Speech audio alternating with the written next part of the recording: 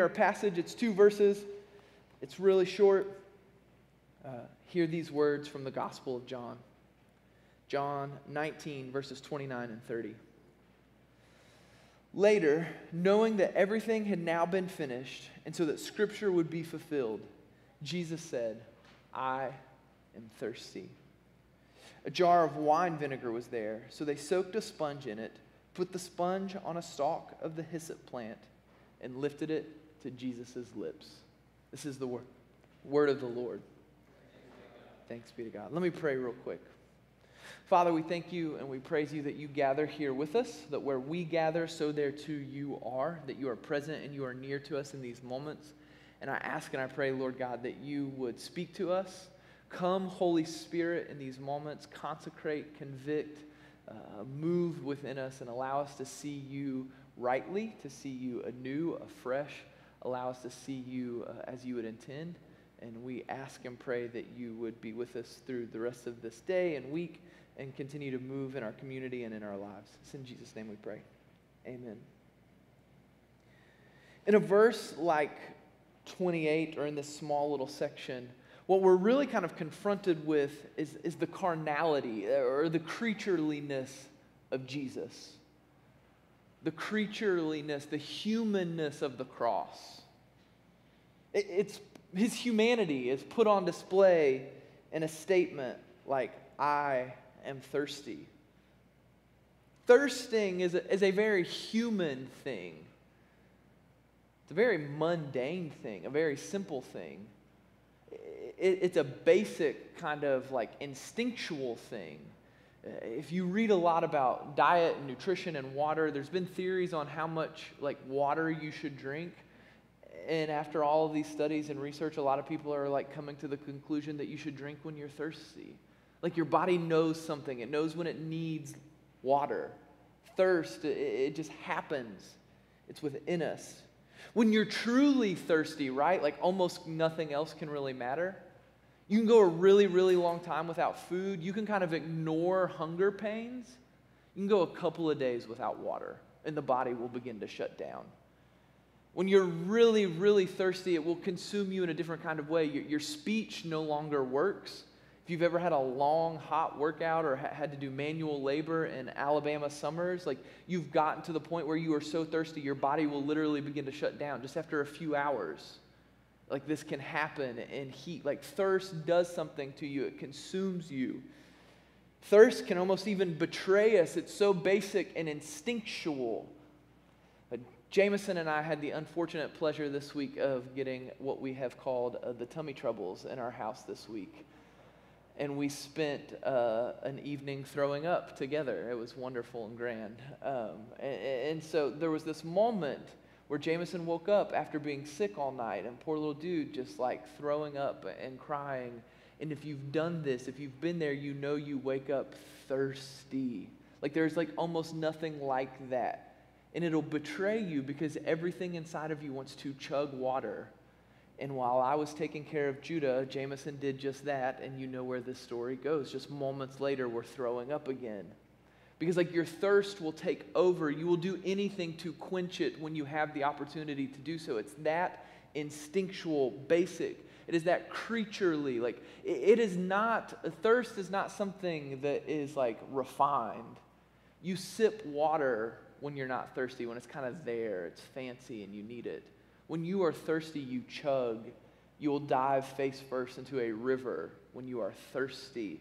And we see Jesus on the cross to thirst. He's thirsty and he declares it. He cries it out. This is just like Jesus in all of the Gospels. We see this, to mix the human with the divine. In this moment, you see Jesus, like he's revealing himself on the cross. Like this is almost to the like ultimate revelation of who God is. Like the death is upon us. His words are almost finished. He's been crying these things out from the cross. And then he says he's thirsty. He's mixing this really human, basic thing with this really divine and holy theological moment. And Jesus does this all the time. Later in the gospel accounts, if you know the story, he's resurrected, he meets his disciples, and they see him, and like you think he would have some profound sermon to give. You think he would have some profound saying, like here it is all revealed, and he looks at him, and instead of saying anything profoundly theological, he tells him he's hungry. Apparently coming back from the dead raises quite the appetite. The humanness and the divine of Jesus is always kind of held perfectly together. And here's the thing. We need a fully human Jesus. For profound, like really wild theological reasons, Daniel, I actually have a slide with this quote on it. But this is from the Middle Eastern church father, Gregory of Nazianzus. And he says, this is me paraphrasing to set this up, but we need Jesus to be human because what has not been assumed cannot be healed or saved. If Jesus is not fully human, then on that moment at the cross, like our full humanity cannot be redeemed. We need him to be human, to be part of the created order as we are. Because here's the beautiful story of the gospel, is that our full humanity is meant to be redeemed. We and all of our humanness are meant to be redeemed. It's meant to be good. Our humanness is not necessarily inherently wrong in the cross, because Christ has fully redeemed our humanity. And so we see his humanity on full display. We also need Jesus' full humanity to be understood and to be seen, because it's too easy for us to take Christianity and make it something like very ethereal or out there, very philosophical, very nice ideas, to make it platitudes, to make it vague kind of references and guides to live our life. It's really easy to kind of keep Jesus over there, where he's a wise guru or a sage that's really kind of unattainable, but it's good words to live by. It's kind of like, I was trying to think of a good analogy, and for some reason it was making me laugh of like, it'd be like Jimi Hendrix like trying to teach you to play guitar. Like when he would just do something crazy that was like never done before, and you'd be like, well, of course, Jimmy, you can do that. You're Jimi Hendrix. Like, I can't play guitar like you. I can't play guitar at all if you've ever met me. Like, I have no rhythm. Like, it's not in me.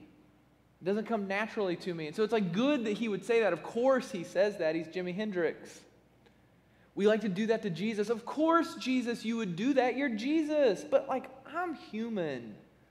I'm me. And the beautifulness, or the beauty and the profound like nature of the gospel is that Jesus says, yeah, so was I. So much so that I knew thirst. I knew the pains of thirst. I knew the pains of hunger. And so we need Jesus thirsting on the cross so that we can see our own carnality on the cross and in Christianity. What we oftentimes try to like avoid or get rid of is what Jesus is inviting us to allow to be redeemed, to be used for the sake of the kingdom. We see Jesus on the cross redeeming that and displaying his humanity. There's an emotional and a passionate side to Jesus that we oftentimes want to ignore or miss. There's a desperation and a need in Jesus that we oftentimes ignore. Because it's really easy in our culture to say things like, well, I'm spiritual, but I'm not religious. Or I believe in these things because I'm a spiritual being, but I don't really do those things. I'm not like that kind of Christian. I'm a spiritual. I believe in Jesus. I'm spiritual. Or I believe in a higher power. I'm spiritual. But when we see Jesus thirsting on the cross, what that forces us to reckon with is that is an idea that more is akin to Plato than it is to Scripture. This idea that we could somehow ascend to this like kind of perfect form of existence that is outside of my human needs and desires and wants and instincts. Jesus is saying, no, on the cross, the Christian idea is that all of that, your responses, your emotions, your excitements, your needs, they are being brought into, and I have redeemed those as well. The former bishop of the Methodist Church here in Alabama, and he's currently a professor at Duke University, says this. He says, most of us long for balance in our lives, equilibrium, and a serene contentment. But that is the way of Buddha, not Jesus. And on Jesus' passionate cry on the cross, what we see is that his thirst is a desperation of his creatureliness, of his humanity. And we're being invited to see Jesus as like alongside of us, one of us in that. And I think as humans, we're too quick to want to escape our humanness. We're too quick to want to escape pain, suffering, like tension. We're too quick to want to escape things like our finiteness, our inability to control everything. We've talked a lot about it in the last year. COVID is an example of this. It forced us to reckon with our humanness, our finiteness. Sickness or injury forces us to reckon with these things. We are not in control, and we have limits, we have boundaries that we can only go so far. And if we exceed those, like our creatureliness will begin to fold and will begin to crumble. We need water and we need food to exist. We have basic needs. We cannot sustain ourselves from within ourselves. We need the help of those around us. We exist because of other human beings choosing to allow us to come into this world, right? We never, as human beings, are sustainable within ourselves. And yet, oftentimes what we are trying to do is figure out ways in which we can sustain ourselves, to deny our basic needs. We do this in emotions. If you've been a part of the EHS class, we're talking about this. We want to escape our emotions. We want to learn to manage them and mitigate them. We want to hide from them. We want to run away from them because we don't want to be honest with ourselves about what we're actually feeling, what we're actually thinking or walking through. And yet if Jesus' carnality in a statement like, I am thirsty, is true of our most basic needs in humanity, then what the offer of the gospel in Christianity is that in our emotions, like we're not meant to run from them or hide from them, but God intends to redeem them. We're seeing the emotions of God on the cross through Jesus. And there's an invitation to not think that we need to mitigate or minimize those or run from those, but we need to learn to live into them in a gospel narrative sort of way. Jesus displays anger, sadness, joy, happiness, frustration, contentment, like all of the emotions that one of us might run through in the gamut of a day. Jesus has experienced, and he's saying, I have redeemed those. They are not something that you leave out there. It is okay to be an emotional human being. It is okay to be passionate. It is okay to have needs, desires, wants. It's okay to have basic creaturely things. And the promise of the gospel is that the Lord has redeemed those things. He's teaching us a way to live into them that are more true to ourselves than what we oftentimes have thought or imagined. But now simultaneously, what I want to say is that we also sometimes, in our way of trying to box Jesus out, are oftentimes too quick to over-identify with his humanity. And we reduce him down to merely human, merely one of us. We make him something that is stripped of his divinity and of his authority and of his kingship. And we kind of oscillate between the two extremes as we try to follow him. And what the cross does is it places his full humanity and his full divinity on display and forces us to sit underneath it and reckon with it. Our modern sensibilities really like a very human Jesus that suffered, that stumbled, that like on his words and on his emotions and things like this. Like we are like, oh yeah, that's good. See, Jesus was just like me. And we reduce him down. And it pulls the punch of what he's asking of us and of our lives oftentimes. But just as there is a great tension in us, there's a great tension on the cross of what Jesus is displaying for us.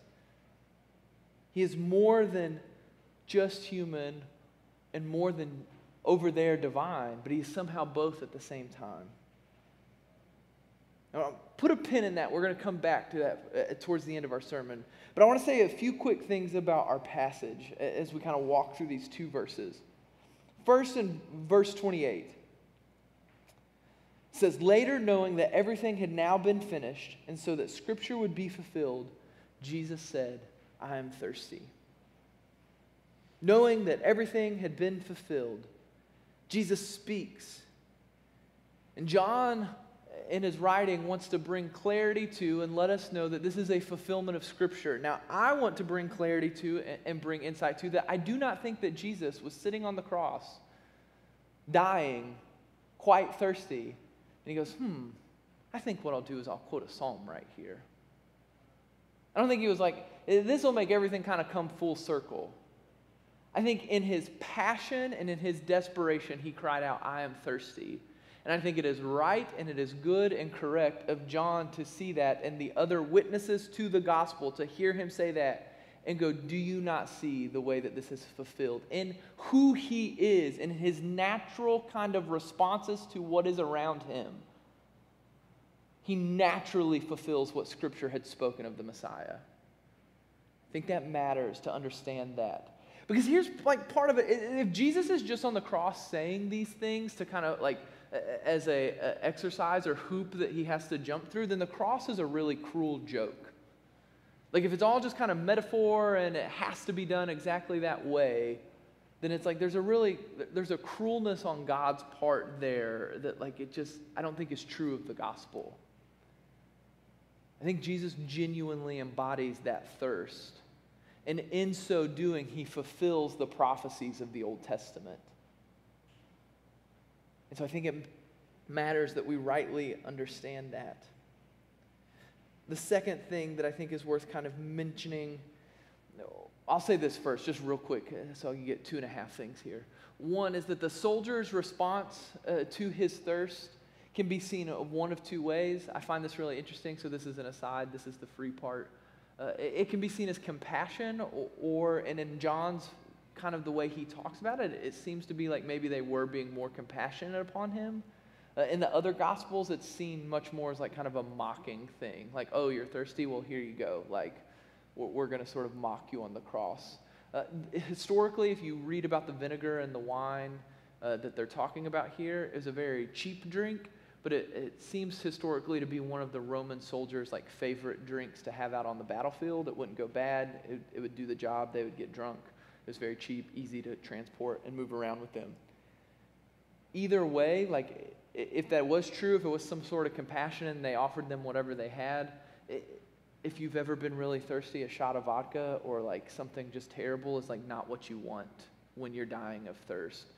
And so it's not a kind act. And in John's way, he also wants to bring highlight to that this does fulfill Scripture again. And so for whatever reason it may be. But I think if we get too focused on that, which is what I wanted to do for like a whole day this week, we get lost on the kind of what the theological movement of these short 2 verses would be. And that's that there's a humanness and a rawness to Jesus in this moment that like we're being forced to kind of sit under. There's a vulnerability and a need that is on display at the cross. And as I've already alluded to, there's a tension in Jesus of how we see him, how we see what's happening. As I said, it can't be mere metaphor. This is John's gospel after all. So it's not Jesus pretending to be thirsty to fulfill Scripture. It's Jesus actually thirsting. And yet what we know in John, if this is John's gospel, is thirsting is like a theological point that he comes back to again and again throughout his gospel. If you think of John 4 and the woman at the well, he meets this woman there, and she's drawing water. And he says, anyone that would drink the water that I will give them will never be thirsty again. And so we're forced to sort of reckon with what does it mean that the one who can offer water and never thirst is thirsty. How do these two things kind of hold together? In keeping with John's themes, as this is the sort of like we're at the penultimate moment of John's gospel here. Following along with it, John is the same gospel author that gives us the 7 I am statements of Jesus. And these are profound statements of him revealing his divinity to those that are within earshot. I am the way, the truth, the light. I am the bread, the water, the good shepherd. And I think John sneaks in one more little last I am that we often miss, like an 8th little bonus I am. Jesus says, I am thirsty. He does so to see those divine characteristics of Jesus held with this human one, but I also think that this in and of itself is a divine statement. Jesus saying, I am thirsty, is a divine revelation. Not because God thirsts for water in the way that you and I do, but because God thirsts for us. He thirsts for justice and righteousness. He thirsts to see all made right. He thirsts to see us be redeemed, to be brought back to him. John wants us to hear one last I am statement, to see Jesus' full incarnation on display. It's really tempting, as I was talking about at the beginning for us, I think the mistake we make when we kind of do the thing with Jesus that we do is we want to say, okay, well, Jesus was either human or Jesus was God. Or somehow what we do is we kind of go, okay, I know that that's not good Christian theology, even though practically we live that out. So we think that Jesus is maybe 50% human and 50% God. He is both. And so there's these moments in Scripture where he's sort of taking his human hat on and off, and he's taking his divine hat on and off. But the profound mystery of the gospel and of the incarnation is that he is somehow 100% human and 100% divine at all times. And so when he says something like, I am thirsty, it is a divine statement and a human statement together, and we cannot separate it. As we discuss what it means to be a mystery, I want to recall something that I quoted in the first sermon in this series from Stanley Hauerhaus. It says, mystery is that which we know, but the more we know, the more we are forced to rethink everything we know. Thinking of Jesus as 100% divine and 100% human is not unthinkable. It just simply means that when we begin to grasp and wrestle with that and sit under a statement of Jesus like, I am thirsty, and see it as both a divine statement and a human statement, it forces us to begin to rethink and reckon with everything we understand about who God is. We so often easily miss God because we're looking for God to be something either over there or that looks just like us. And Jesus says, no, I'm me. And I'm both. And I'm everything all at the same time, and you have to kind of take me for me. You don't get to pick and choose who I am. I am devastatingly near to you, and yet I am wholly other. And we see that on the cross in a statement like, I am thirsty.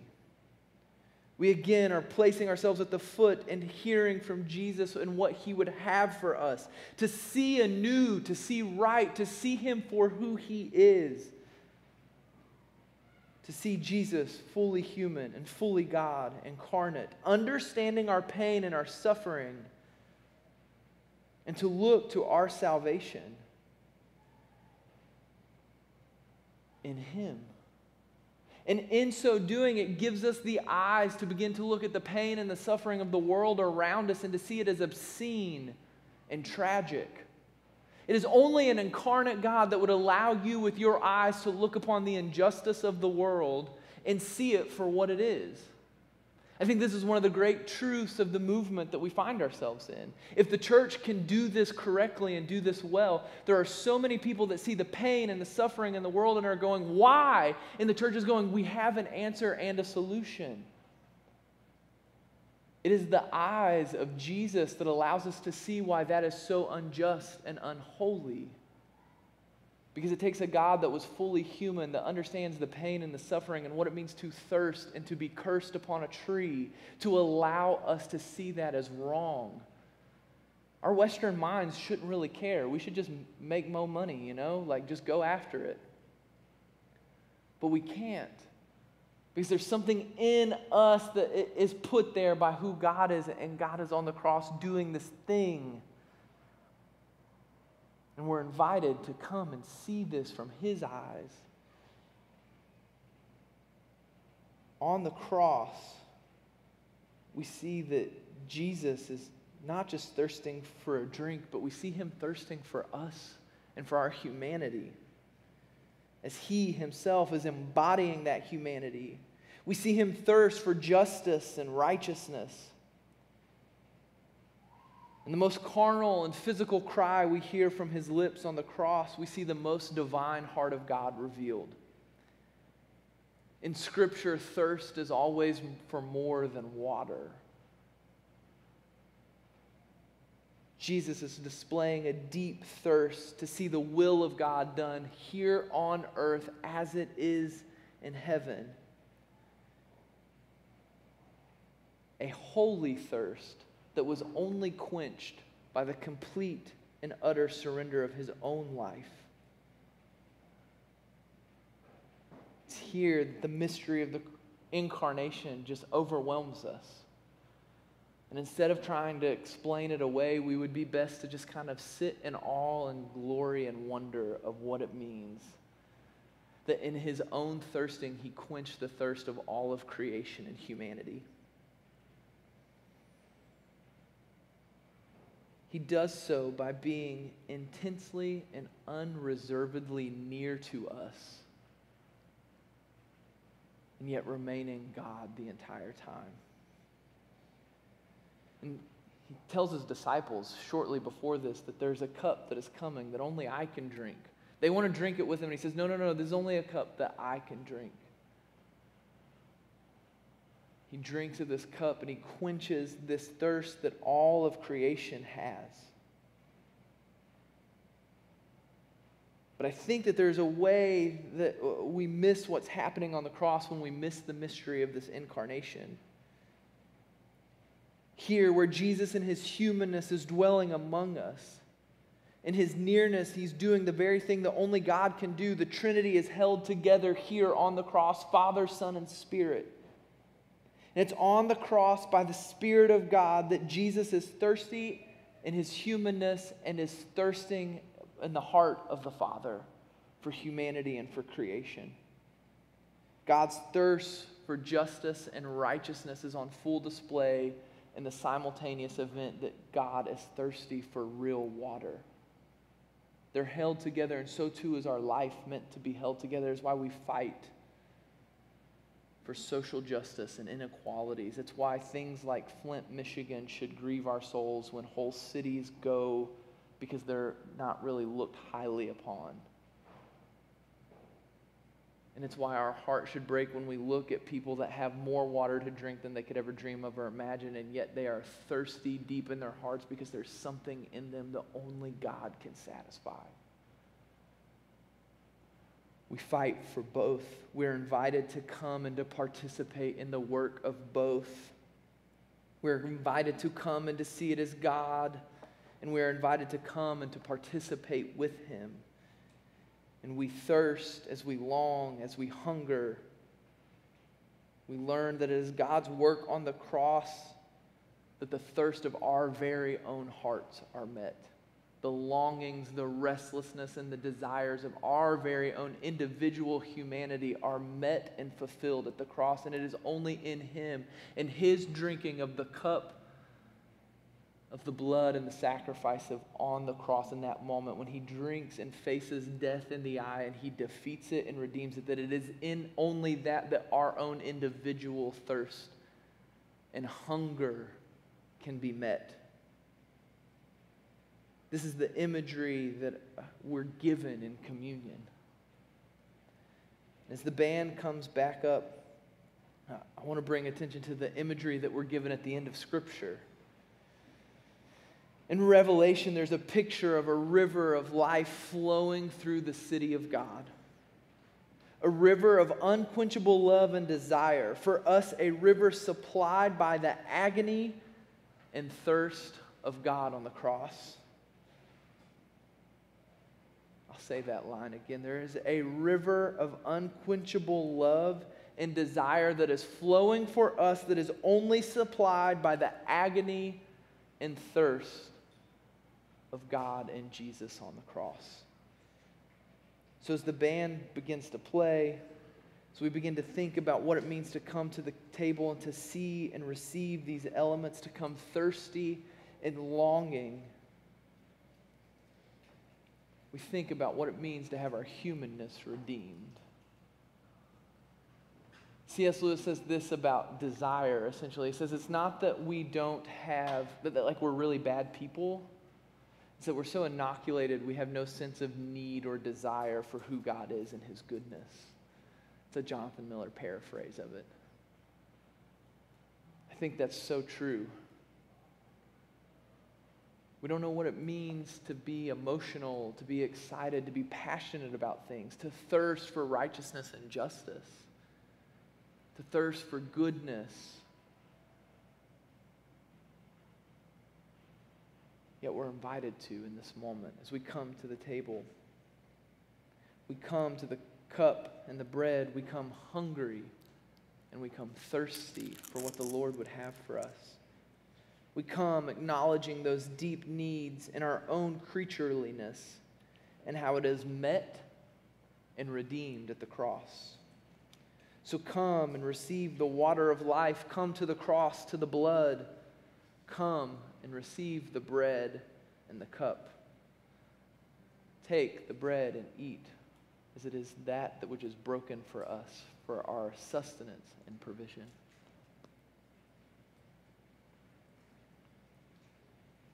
Take the cup that is the blood and the sacrifice poured out for our sins and our forgiveness.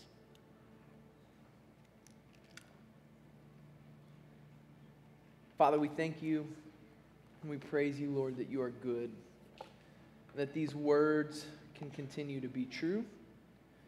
The Lord God, that we all have longings, desires, that there's something profoundly nagging at most of us at most times. There's a restlessness, that there's a thirst, there's a hunger for something. And we ask and pray, Lord God, that in these moments that you would meet us here and that you would be good to reveal to us now how it is that you would long to quench that thirst, that hunger, that desire that is deep within us. And we thank you, Lord, that you have done that work for us, that it is in the cross that we've already received